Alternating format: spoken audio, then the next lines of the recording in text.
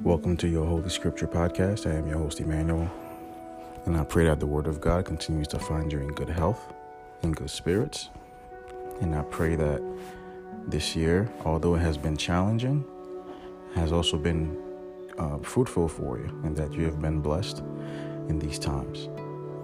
Today's word will be coming from 1 John 1, verses 5 through 10.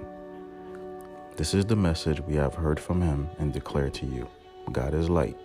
In him there is no darkness at all.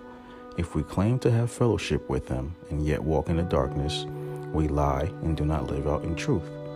But if we walk in the light, as he is in the light, we have fellowship with one another, and the blood of Jesus, his Son, purifies us from all sin. If we claim to be without sin, we deceive ourselves and the truth is not in us.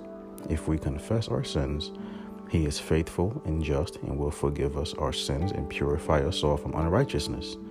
If we claim we have not sinned, we make him out to be a liar, and his word is not in us.